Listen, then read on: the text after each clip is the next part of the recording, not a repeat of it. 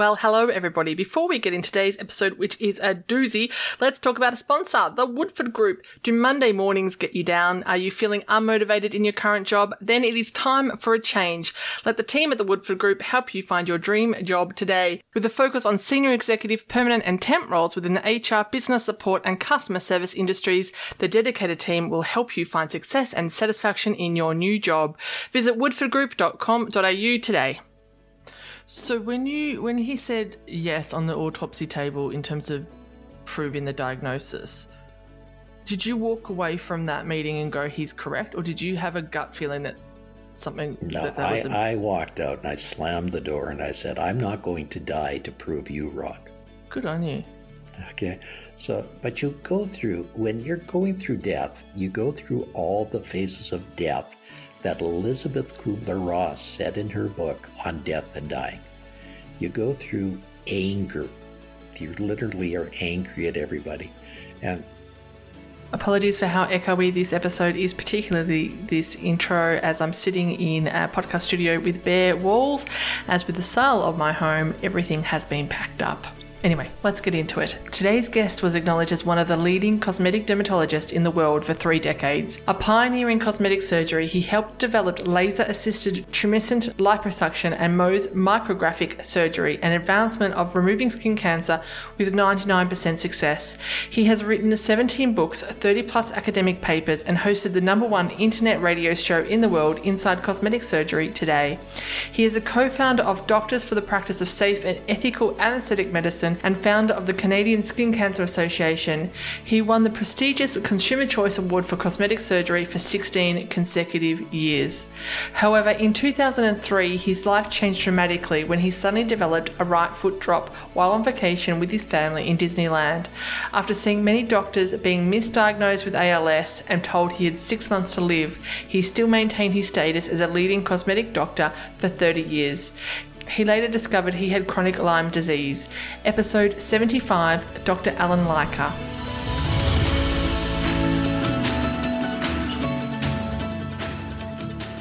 Welcome to One Moment Please, the podcast where our guests take a moment to tell their stories of how they've overcome adversity to achieve success, and you take a moment to tune in. So bring on the inspiration.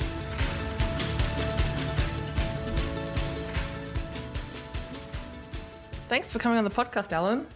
thank you for letting me be here, Fiona. Now, I call you Alan because I'm an Aussie and we're very informal with everybody, but you are a very distinguished surgeon in your own right in terms of dermatology.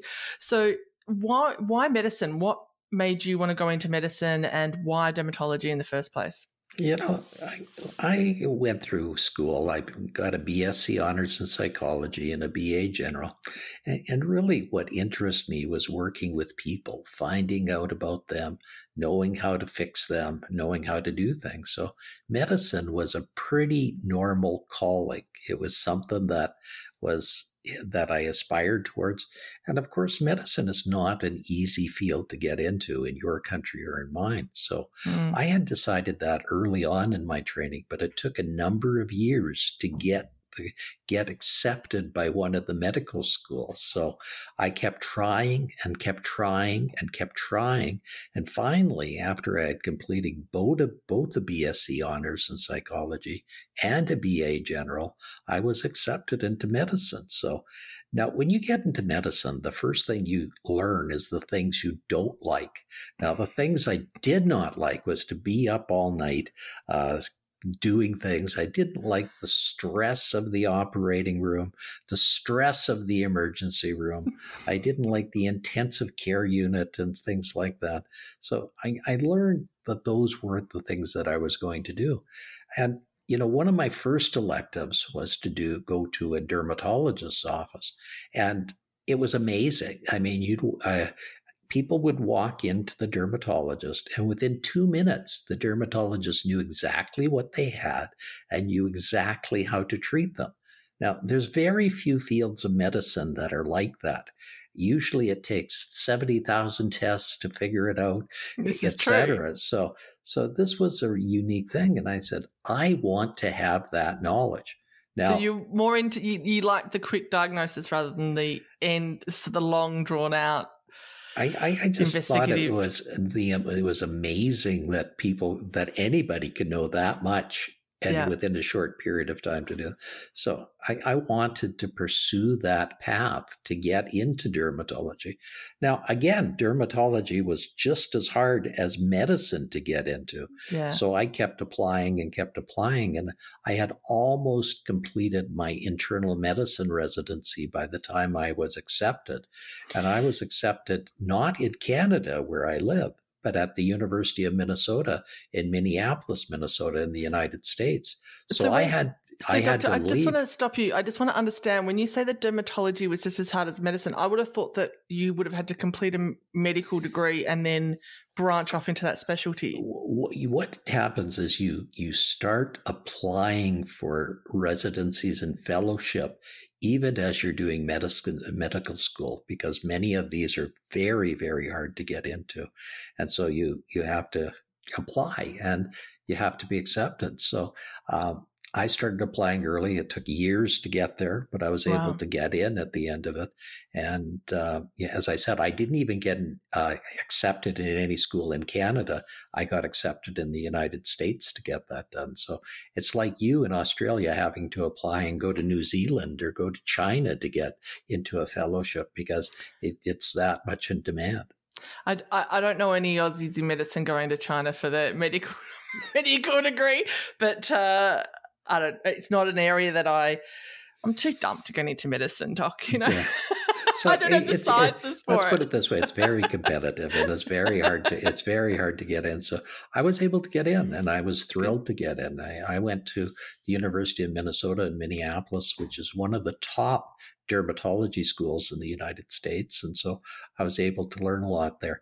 The big thing about going into dermatology in the United States is it put me years ahead of Canadian dermatologists, because you see, they had all the toys and all the tools down there that we didn't have in Canada till later. They had lasers to treat skin diseases. They had all these other things. They had advanced means of treating skin cancer, like Mohs micrographic surgery, that we didn't have in Canada. They had a lot of exciting things that just weren't happening in Canada then. Botox was just invented to treat wrinkles, and all these things were going on. So I was at the start of a whole new era in dermatology, which was going into cosmetic dermatology. And because I was at the start of it, I was able to modify a lot of it and learn a lot. And I was at the start, so I was one of the pioneers. Was that advancement all of America compared to Canada, or was that just in the university that you went to? No, I think it was the whole trend that was going on. Things were just starting earlier. Yeah. Canada was still into diagnosis and clinical diagnosis, and it wasn't into the treatment end of things very much. A dermatologist in Canada was putting creams on things and things like that. He wasn't using the advanced tools to make people look better and feel better. That's interesting. And I noticed that you mentioned Botox, which I have and obviously I'm not a medical professional, but I have a psychological issue with putting a nerve agent of botulism into my body. I don't know whether or not I could ever do that. Well, and I can understand people having that issue, and certainly no one would force it on anybody. But it's interesting that, people that frown in this area perpetually look mean and they look mad.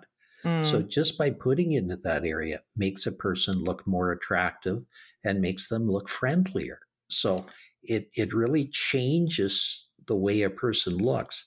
Now, that's important in many respects, because if you're friendlier and happier, that makes a lot of difference with the way the world perceives you. Is there any data in terms of long-term effects of putting Botox into the body? Botox has now been used for 30 years. It's been used on tens of millions of people. Really, it's not. The thing about Botox is it wears off. It's there for 4 to 6 months, and then the effects are gone. So there's really no long-term side effects of it because it's not there that long. Okay. All right. I might need to rethink that, get all my wrinkles and frowny face sorted out. You talked about being at the sort of the cutting edge in terms of the technology going back to Canada, but you also helped develop laser-assisted lipo. Yes. So what's that technique? Well, let's talk about liposuction. When liposuction was first invented, a person had to be put to sleep for it. Okay. And the problem with being put to sleep for liposuction is that would cause a lot of bleeding. So people would have to get blood transfusions. They would have to get a lot. In fact, many people would end up in the hospital for a day or two after a standard liposuction procedure. That all changed in about 1988 when a doctor by the name of Jeffrey Klein invented a way to do it under local anesthesia. So you could put large volumes of fluid into the area containing anesthesia, and that would numb up the area enough that you can then take off the fat with virtually no blood loss. So in an average procedure, there is about 10 cc's of blood that was lost. So now all of a sudden, the situation changed.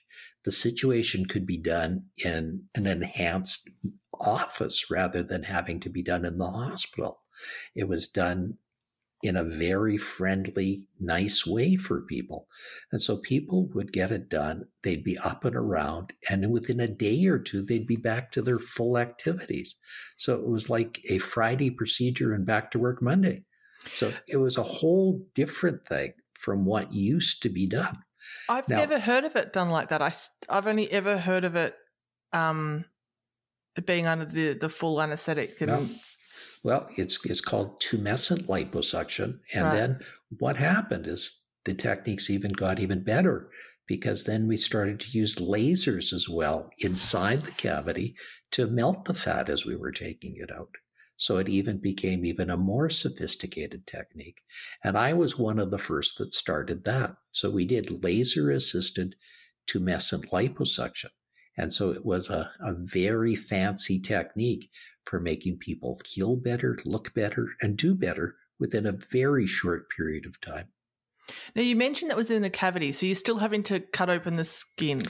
There's no cutting. It's all done through tiny little holes where a cannula or a long tube is put in. Okay. So it literally is, there's no cutting at all. It's a very small opening and a small incision. So it isn't harmful to people at all. What's the deal with this new, I'm seeing it advertised a lot on social media, the freezing of the fat technique that's going on? Is that just a rubbish advertising thing, or is that actually... No, that was something that was invented by a doctor from, I believe, from the school where Harvard is. And the people would come to doctors in that area, and they would have a problem with what they call lipodystrophy. You see, in the Boston area in winter, it gets very cold. And so women would sit on their horses and they would get the fat literally dissolving in their areas of their inner thighs because of the cold from the saddle that was next to their skin. So this was called, the doctor said, maybe we can use this in a therapeutic way to make it happen. So the doctor from Harvard invented a company that found a precise way to use cold to freeze the fat. Okay. And then the fat would in a large. Now, that's good for small areas of fat. It doesn't work well for larger areas of fat. And it certainly doesn't work for everybody. But it worked in enough people that it became one of the standard treatments that we used to treat fat and fatty deposits. And it was something that I used in my office as well. You also developed the am I saying it right? What's the MOH? Mohs, micrographic surgery for the skin removal, cancer let me removal. talk about Mohs micrographic surgery. When I was a resident at the University of Minnesota, in Wisconsin, down the road was a doctor by the name of Frederick Mohs. Frederick Mohs was a surgeon who found a way to take off skin cancers like basal cell carcinomas and squamous cell carcinomas in a very precise fashion. So you take off the least amount of tissue and get the best possible results. Now, Frederick invented this during the 1940s. And in the old days, doctors would cut off the tissue, and the pathologist would cut the tissue vertically, and you could only see slices of the tissue. Well, Frederick said, what if we cut the tissue horizontally, and then we could see the edges of the tissue, the middle of the tissue, and all the tissue all together? And so he found a different way to slice the tissue so you could see the whole areas there, and you could see where the cancer was invading into. So it was a very, very precise means of taking it on. Now, Frederick taught a lot of dermatologists and other people how to do that. And at the University of Minnesota, where I was, there were at least 4 or 5 people trained by Frederick Mohs, and I was the recipient of that training. So when I came back, I had all the tools and everything else to learn to do it. And so I became one of the first in my area to do Mohs micrographic surgery. So by the time I had finished, I had done tens of thousands of cases. You became one of the best dermatologists in Canada, and then you had a health incident. Talk to me about what happened on the vacation, and you're scrunching up your face. I'm always glad to talk about that. In 2003, at the top of my career, I was walking with my wife in Disneyland, the happiest place on earth, and my wife turned to me and said, "What's wrong with you, hon?" I said, I was taken aback. I hadn't said anything wrong. I hadn't done anything wrong. I hadn't even thunk anything wrong. So you're just saying, typical day, she's asking me what the problem is. Yeah, she's telling what. So I said, "What do you mean?" She said, "Listen to your foot. Your foot is flapping." So you didn't even realize that your gait was changing when you were walking? No, not at all. Okay. And your brain is designed to lift up your feet when you're walking. They don't do anything. Well, my foot was flapping on the pavement with each step that I was taking. And she said, "Did you have a stroke?" I said, "Dear, you're a doctor. I'm a doctor. If I had a stroke, I wouldn't be just flapping my foot. I would probably be lying on the pavement saying something unintelligible." And she said, "Well, when you get back, you better get this checked out." So when your spouse tells you to get it checked out, Fiona, what do you do? Well, if you're my husband, you put it off until I nag him enough. But then So I saw dozens of doctors, which led to hundreds of doctors. And they did every test known to man. They did CAT scans. They did brain scans. They even did scans. And you know what they showed at the end of the day? Nothing. That's right. Nothing. It's interesting that you say that. As a medical profession going to all of these doctors, you probably have an advantage going in and saying, "I am a doctor, something's wrong," compared to a layperson going in there and they're thinking they're just doctor shopping to figure out. But these doctors were befuddled. They couldn't get it. They thought I had a brain tumor or a slipped disc or something that they could nail it down to, but they couldn't find anything wrong. So what they decided was to do more tests and more tests and more tests. I think they even invented some tests just to do tests back then, but there was nothing to be found. And so they said, "I'm going to send you to a world-leading neurologist." Now, a neurologist is the brain guy. He's the guy that has all these ideas about what's wrong when the neurological system's not working right. So they sent me to see this neurologist, and I was able then to walk in and say, "Hi." He said, "Hi back. You better be sitting down when I tell you this. You have ALS, Lou Gehrig's disease. Get your affairs in order. You have 6 months to live." See, that's an interesting diagnosis from I mean, I'm sure as a doctor and your wife would have been researching this as well. What made him think that you had ALS? Because it's a disease that when you've ruled out everything else, that's all that's left. Really? So what are you thinking? So he's sat you down and said you have ALS. What's your first thoughts? Did you believe him? My first thought was, and I asked him, is there a way to prove this diagnosis? Yeah. And he said, yes, on autopsy.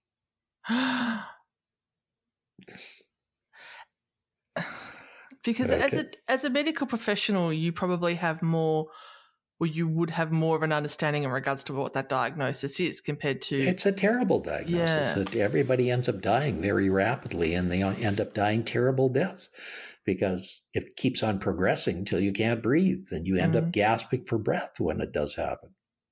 Mm.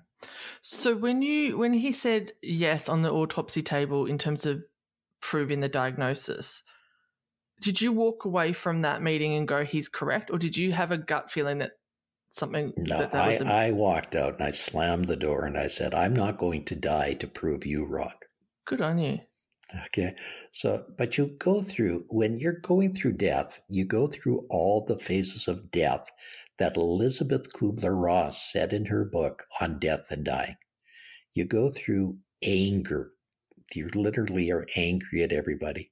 And of course I was mad. I was mad at my wife. I was mad at my children. I was mad at my patients. I was mad at my staff.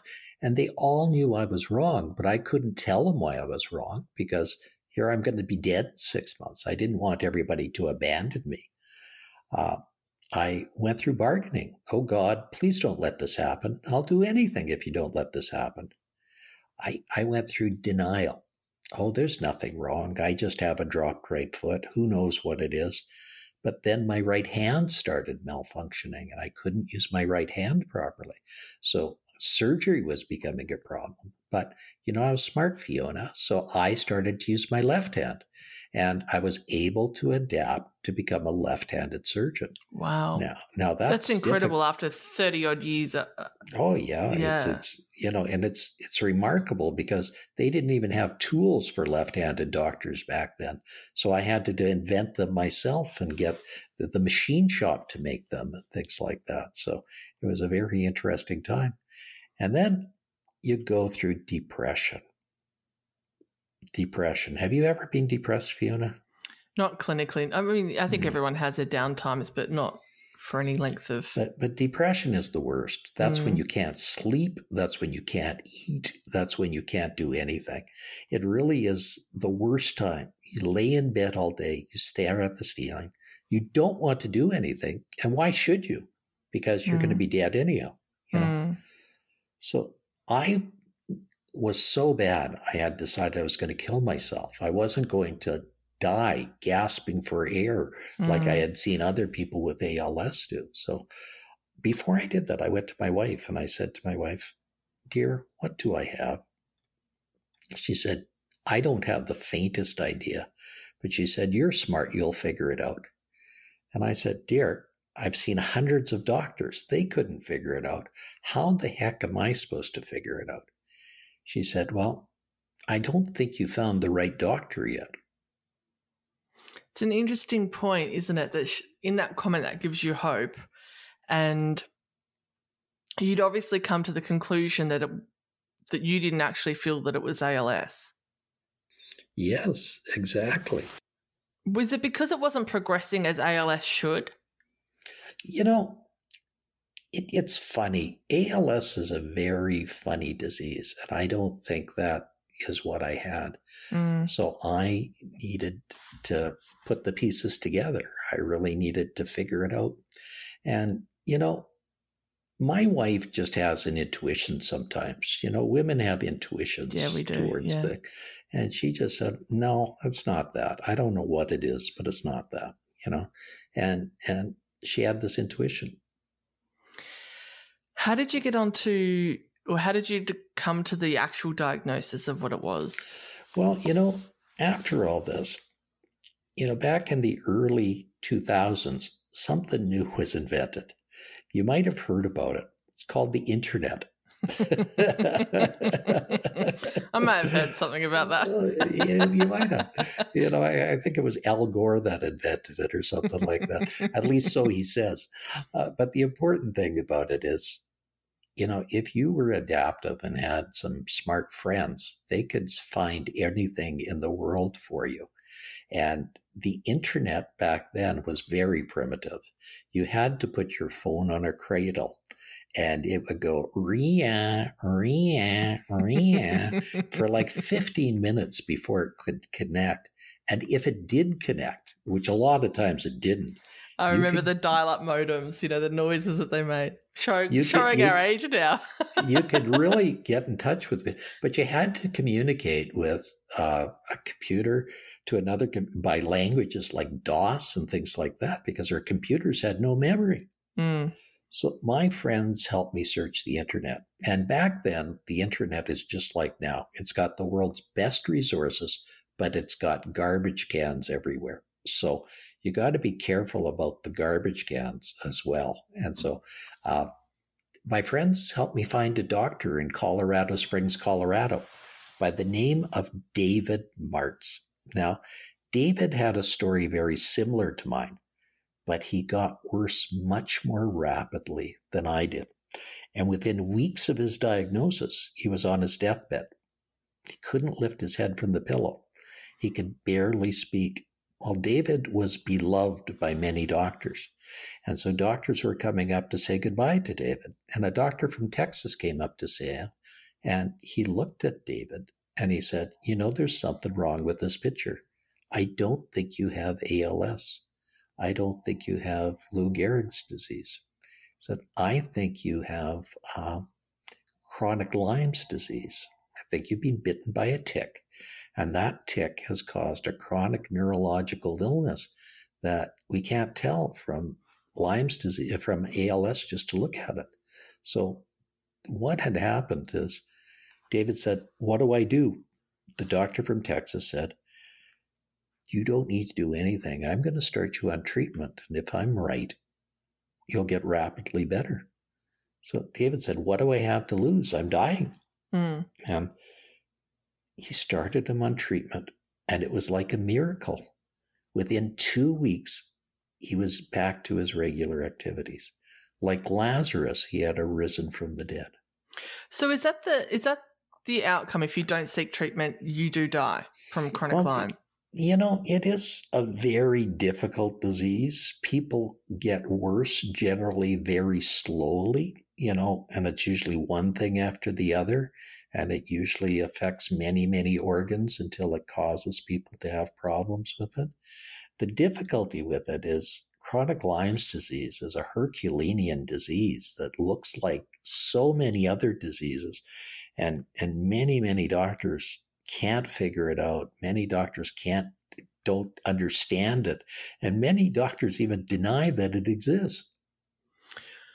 Well, there's lots of people that say that it exists in Australia, and there's the powers to be say that it doesn't. So, well, I know many doctors that say it doesn't exist, but I'm proof positive it does exist. And the thing about it is there are doctors that I call Lyme knowledgeable doctors, and there are a lot of doctors that are Lyme ignorant doctors. It's funny. With COVID, we're willing to recognize chronic COVID disease at the drop of the hat, yet we can't recognize chronic Lyme's disease. Is there a blood test that they can do, or is it just start you on treatment? If you get better, they know it's Lyme? There are some blood tests. Some people debate whether those blood tests are useful or not.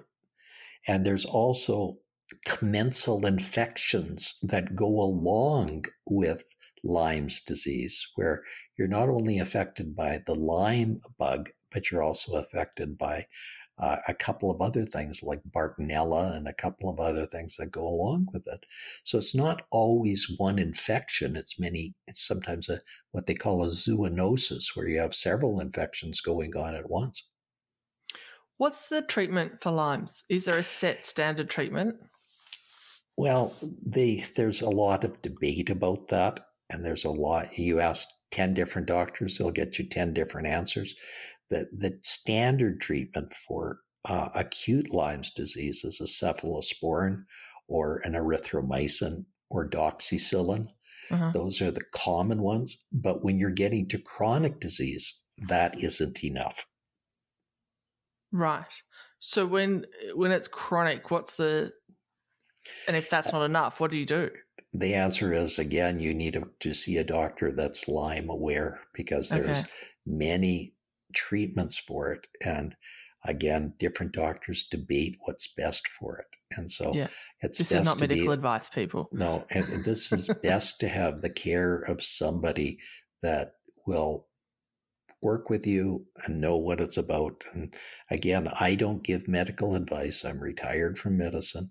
I'm here to tell my story and what I've gone through. From my research, there seems to be a lot of treatments in regards to the oxygen chambers and so forth to help repair the body. Yeah, again, those are, I would say, pseudoscience treatments for it. I wouldn't recommend those as mainstream treatments for it. Those are, I say, on the verge of, do they work? I don't know. There are no scientific studies showing that. How long, you mentioned that you were getting symptoms in your right hand, so you started being a left-handed surgeon. How long did you have to give up surgery? Like how long until you sort of started? I was able to keep going till I retired in 2019. Right. How quickly since you started getting treatment did you actually see the benefits of it and the reversal of the symptoms? I think, my right hand was able to be functional for my entire career. Yeah. And slowly it deteriorated after my career. But I was able to function completely through that whole period of time. So the answer is fairly shortly. Okay. So if it deteriorated after you retired, you're still having symptoms of the chronic Lyme? Yes. It's not, there's many diseases in life we cannot cure. There's diabetes, there's asthma, there's things that we can control, but we can't necessarily cure. So did you ever go back to the neurologist and say, it's chronic Lyme? I'm still alive. The doctor worked in my building, and I used to, when he'd get in the elevator, I'd say, look, I'm still here. Great diagnosis, I said, and, he'd laugh about that. But again, it's like the old story of 4 blind men looking at an elephant. And one blind man looks at the trunk and he says, this is what an elephant is. And another blind man looks at the tail and says, this is what an elephant is. And another blind man looks at the leg and says, this is what an elephant is. And another one looks at the body and finds this is what an elephant is. And this is what goes on when blind men look at an elephant. And the problem with medicine, every doctor has a certain amount of knowledge, and they don't have knowledge of everything. And you can't expect them to have knowledge of everything. In a regular medical appointment, you have 4 minutes for the doctor to figure out exactly what you have. And then he's moving on to the next patient to take over and figure out what they have. So it's not a realistic proposition to in the systems that exist in Australia and Canada, the United States, to think a doctor in a 4-minute appointment will ever be able to get a grasp of all of medicine and figure out the complexities of complex medical problems. You have daughters. When you told them of the diagnosis of the ALS, what was their response? They were pretty shocked. Yeah. They were pretty taken aback by it. They were pretty worried about it. But, they were also believers and they, Dad, you're strong. You'll get through this. I just wonder in terms of the mindset, though, that's what interests me about people in terms of some people would have just taken that diagnosis and thrown their hands up in the air and said, oh, well, that must be it. I'm dying. And then others sort of reject that diagnosis, which is what you did, slamming the door and walking out, saying, I'm not going to die for you to have that diagnosis. And I think in everybody, in medicine, there are some bad diagnoses that we can't treat. Okay, it's a given. Some people do have ALS that we can't treat. But for goodness sakes, I think you need to expire all diagnoses before you get there. You need to try and because, let's suppose that 10% of people diagnosed with ALS actually have something else that you can treat. Well, we've just cheated them of those years of life. 100%. And particularly if they're where you were in terms of depression and so forth, and then they end up, you mentioned that you were considering taking your own life because you didn't want to suffocate to death, which is ultimately the outcome. I wonder how many people actually go down that route rather than, it's interesting. And I think, it's surprising, another epidemic that's been going on in addition to COVID disease has been mental illness and suicide. And in fact, I'm sure in your country, like in mine, there's a lot of overdoses going on from opioids and other drugs. I'm sure a lot of those are actually suicide attempts. So, it's a conspiracy of silence that goes on. All I will say with that is that I 100% agree, and I'm sitting in Melbourne, which was the most locked down city in the world, and having never had any issues of mental illness before, I now have really bad social anxiety in regards to going out and being in crowded people as a result of 2 years of lockdown. Well, so all I can say, I've been to Melbourne. It's one of the most beautiful cities in the world, but I couldn't imagine it to be locked down for 2 years. It was a vibrant, loving, moving city where everything was happening 24/7. And, it was, that's what made it so beautiful, is the activity there and everything else. Yeah. So I think, these things that have gone on have really crippled people and hurt them as well. It has. And that's considering the police response to people that are speaking out about their opinions in regards to governments in Victoria at the moment. That is probably all I will comment. And I'm sure that if people want to YouTube what I'm talking about, they can do that on their own time. I think, it's, there is a control factor going on and other things going on. So the answer is, I think we're closer to the end than to the beginning of the pandemic now. We certainly are seeing, at least in Canada, is still a lot of cases and still a lot of virus, and we still are getting more deaths than I'd like to see. But, I think we're getting to the area that we just have now stopped the fact that people have to prove they're vaccinated to get on planes. And we have just, we've gotten away from that sort of thing. So it is now moving forward. Well, I hope so. That's I hope so. All I can say is that there is an election in Victoria in November, and people need to research what political party they wish to vote for and not have short memories. And that is all I will say on that one. Well, I hope that's the case in regards to coming to a state of normality. Doc, what's your situation now? You said that you were sort of still progressed in regards to your symptoms after you retired. I don't know if it's progression or not. My right hand doesn't function as well as I'd like to, so I'm getting some rehab done on it and some electrical stimulation on it. My right foot will never come back. I have to wear a brace on my right foot called a UFO that lifts my right foot when I walk. But as long as I have that, that's fine. And so I'm not, let's put it this way. I have some disabilities, fine. I'm happy to live with those disabilities because I can do everything else that I want to do and need to do. I love the fact it's called a UFO. Is that what you could save the government, the American government, a whole lot of investigation? If I said UFO, I misspoke. It's an AFO. AFO. Oh, I like UFO AFO. better. Yeah. AFO. You can just save Congress a whole lot of time. That's right. We need to investigate that more. Now, you've written a number of books as well. So talk to me about how those books came about.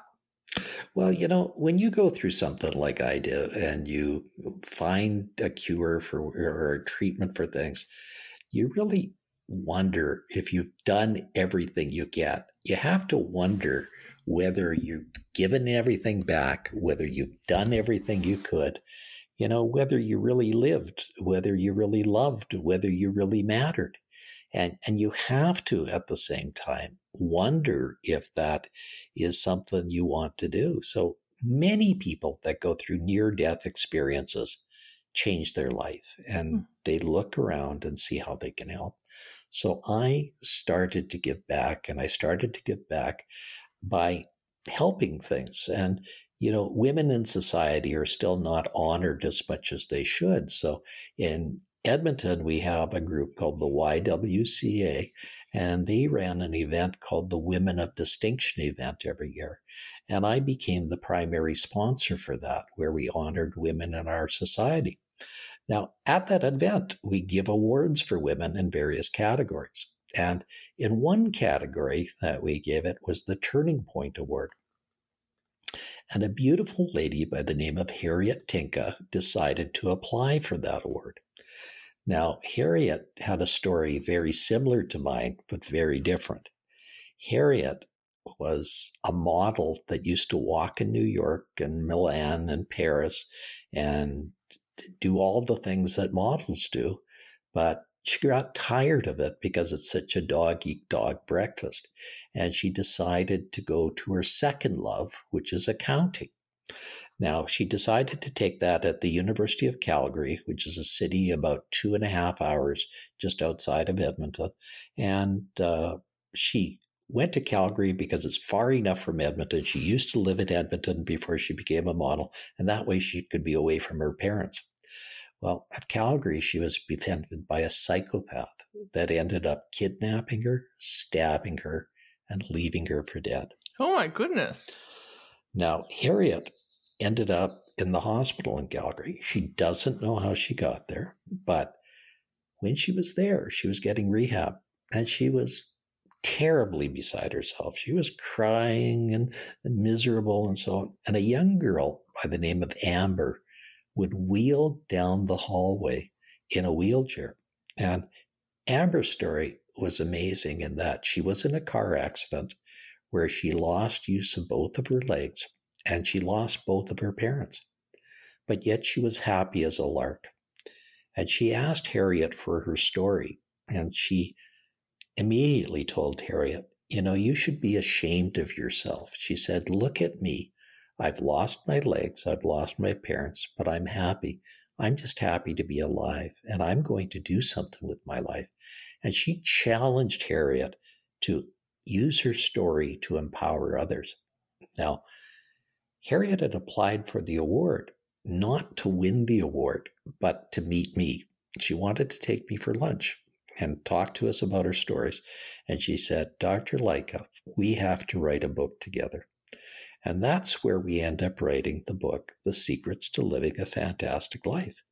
It took a couple of years to write, and it was released in 2020, just as the pandemic started. Do you think that the pandemic has reset people's or enabled them a small, I mean, obviously there's not as much as a health issue or a kidnapping or anything, but do you think it's enabled people to recalibrate what was important in life? I think the pandemic has caused a lot of interesting things. Okay. I think for some it's caused a post-traumatic disease. If you haven't noticed, there's a lot of anger out there, anger everywhere. There's a lot of denial. No, there's no COVID. It doesn't exist. It's not anywhere. There's a lot of depression. Mm. Then at the other hand, there's a lot of people that have come full circle and are learning to live a better life, recalibrating their life, doing more with their life, and just doing better. So the pandemic was like a massive effect on people. It had massive results. And I don't think we've seen all those results yet. How do you think your book, because the sales spiked for the pandemic, it was fantastic in terms of book sales for you. Well, people were staying at home. What were they going to do but read, Exactly. So it was a very, it affected me because I had planned to do a speaking tour. And, the problem is the speaking industry all dried up. So in addition to doing my book, I decided to start a podcast that then became a syndicated radio show. So it literally took me off in a different career than what I was in because of the way that it went. And right now, my syndicated radio show has 12 shows a week, and it now has 3 million listeners a month. That's amazing. Do you still have the podcast though? They're sort of melded together. Yeah. Once we do a radio show, it then eventually gets on my website and it gets into the channels that are on the podcast channels. So it happens, but not as quickly. How do people find the radio show? It's on a site called AM/FM 24/7. Okay. And they're all archived there. Okay. So the thing is, there's 12 shows archived there a week, yet I only have the ability to put 2 of them on my website a week. So we're a little bit behind. Talk to me in regards to the correlation that you saw in regards to, well, I suppose not so much the correlation. What do you think people were getting out of the book during the pandemic that saw it spike so much other than just being at home? Like, what do you think that it was that really resonated? Tell you, what Harriet and I found were 13 golden pearls. Now, these are golden pearls of wisdom. Now, golden pearls actually exist in the South Pacific, in Indonesia and in Thailand, and they're beautiful things. In fact, they're so rare, a single solitary golden pearl costs about $10,000. So what's beautiful about a pearl is it starts because a grain of sand gets inside of the shell of the oyster. Instead of destroying it, the oyster walls it off with this beautiful, wonderful material called luster. And what Harriet and I found were these beautiful golden pearls that are inside every one of us. And what they do is they are golden pearls of wisdom inside. So people would read these and understand that this was something that they would want to do or get towards or develop in their lives even more. What sort of pearls are there? Give us some insight. Come on, Alan, you can't leave me hanging like that. I can read all of them to you. Let me start with the first one. And the first one, it's number 1 for a reason. The first one is love. Now, where would we be without love? I think all of us need love right then and right there, because without love, we would be nowhere. And this is the way we started, is with a quote. And my first quote is, love. I believe that dreaming is stronger than reality. Desire is more potent than apathy. Hope is more powerful than despair. Joy always triumphs over sorrow. That laughter is the ultimate cure for man's foibles. And I believe that love is stronger than hate, the greatest gift of all. That's a quote I made to start off the first chapter. That's beautiful. Okay. Then there's a story that reads off each chapter. And then there's the discussion that Harriet and I had when we were writing the chapter. So it's like you're a fly on the wall listening to our dialogue as we're writing it. So it's a very unique book in that there's the 13 Golden Pearls and the stories and the dialogue. And so that's what I think made it unique, is that the book is very different than any other book, motivational book you have out there. It's almost like a written podcast if you're privy to your conversations with Harriet. Yeah. Yeah. Yeah, that's interesting. Now, the book is called The Secrets to Living a Fantastic Life, and where can people get it? I think the easiest way is on Amazon, because Amazon is everywhere. And it is. Like in Australia, if they want to buy it, they'll get it locally in Australia.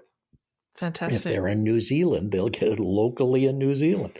So they don't have to get it shipped from any place or anything like that. It's right there. Are you back on the speaking tour now? I haven't started going on speaking tours now. I've been so busy with my own radio and show on and so on that I haven't launched it yet. But I'm sure that will start soon. You see, things are starting to open up and people are wanting to get together again. They're a little afraid yet of getting together in big settings and having a lot of people together, just like they are in Australia, that getting all, but, it's starting to open up. And I suspect that in the near future, there'll be such a demand that I'll be out there speaking again and doing things again. Well, people can find you at Dr. Allen Lycka, Lycka. Is that the correct pronunciation of your surname? Yeah, that's right. And it's Dr. DrAllenLycka.com. And you can find out everything about me there. There's all the information on speaking. There's also information on my coaching there. And there's information on other things I do there as well. So, check into that website. Check me out on social media as well, because there's a lot of good information there and you'll be able to find out some good things. Perfect. Cheers, Doc. Thank you. Thanks for taking a moment to listen, everyone. We hope this episode inspired you as much as it did us. If you know somebody who also needs a little inspiration, then please share this podcast with them. Also, don't forget to subscribe on your fave podcast app and rate and review us, because that helps inspire us to keep making them.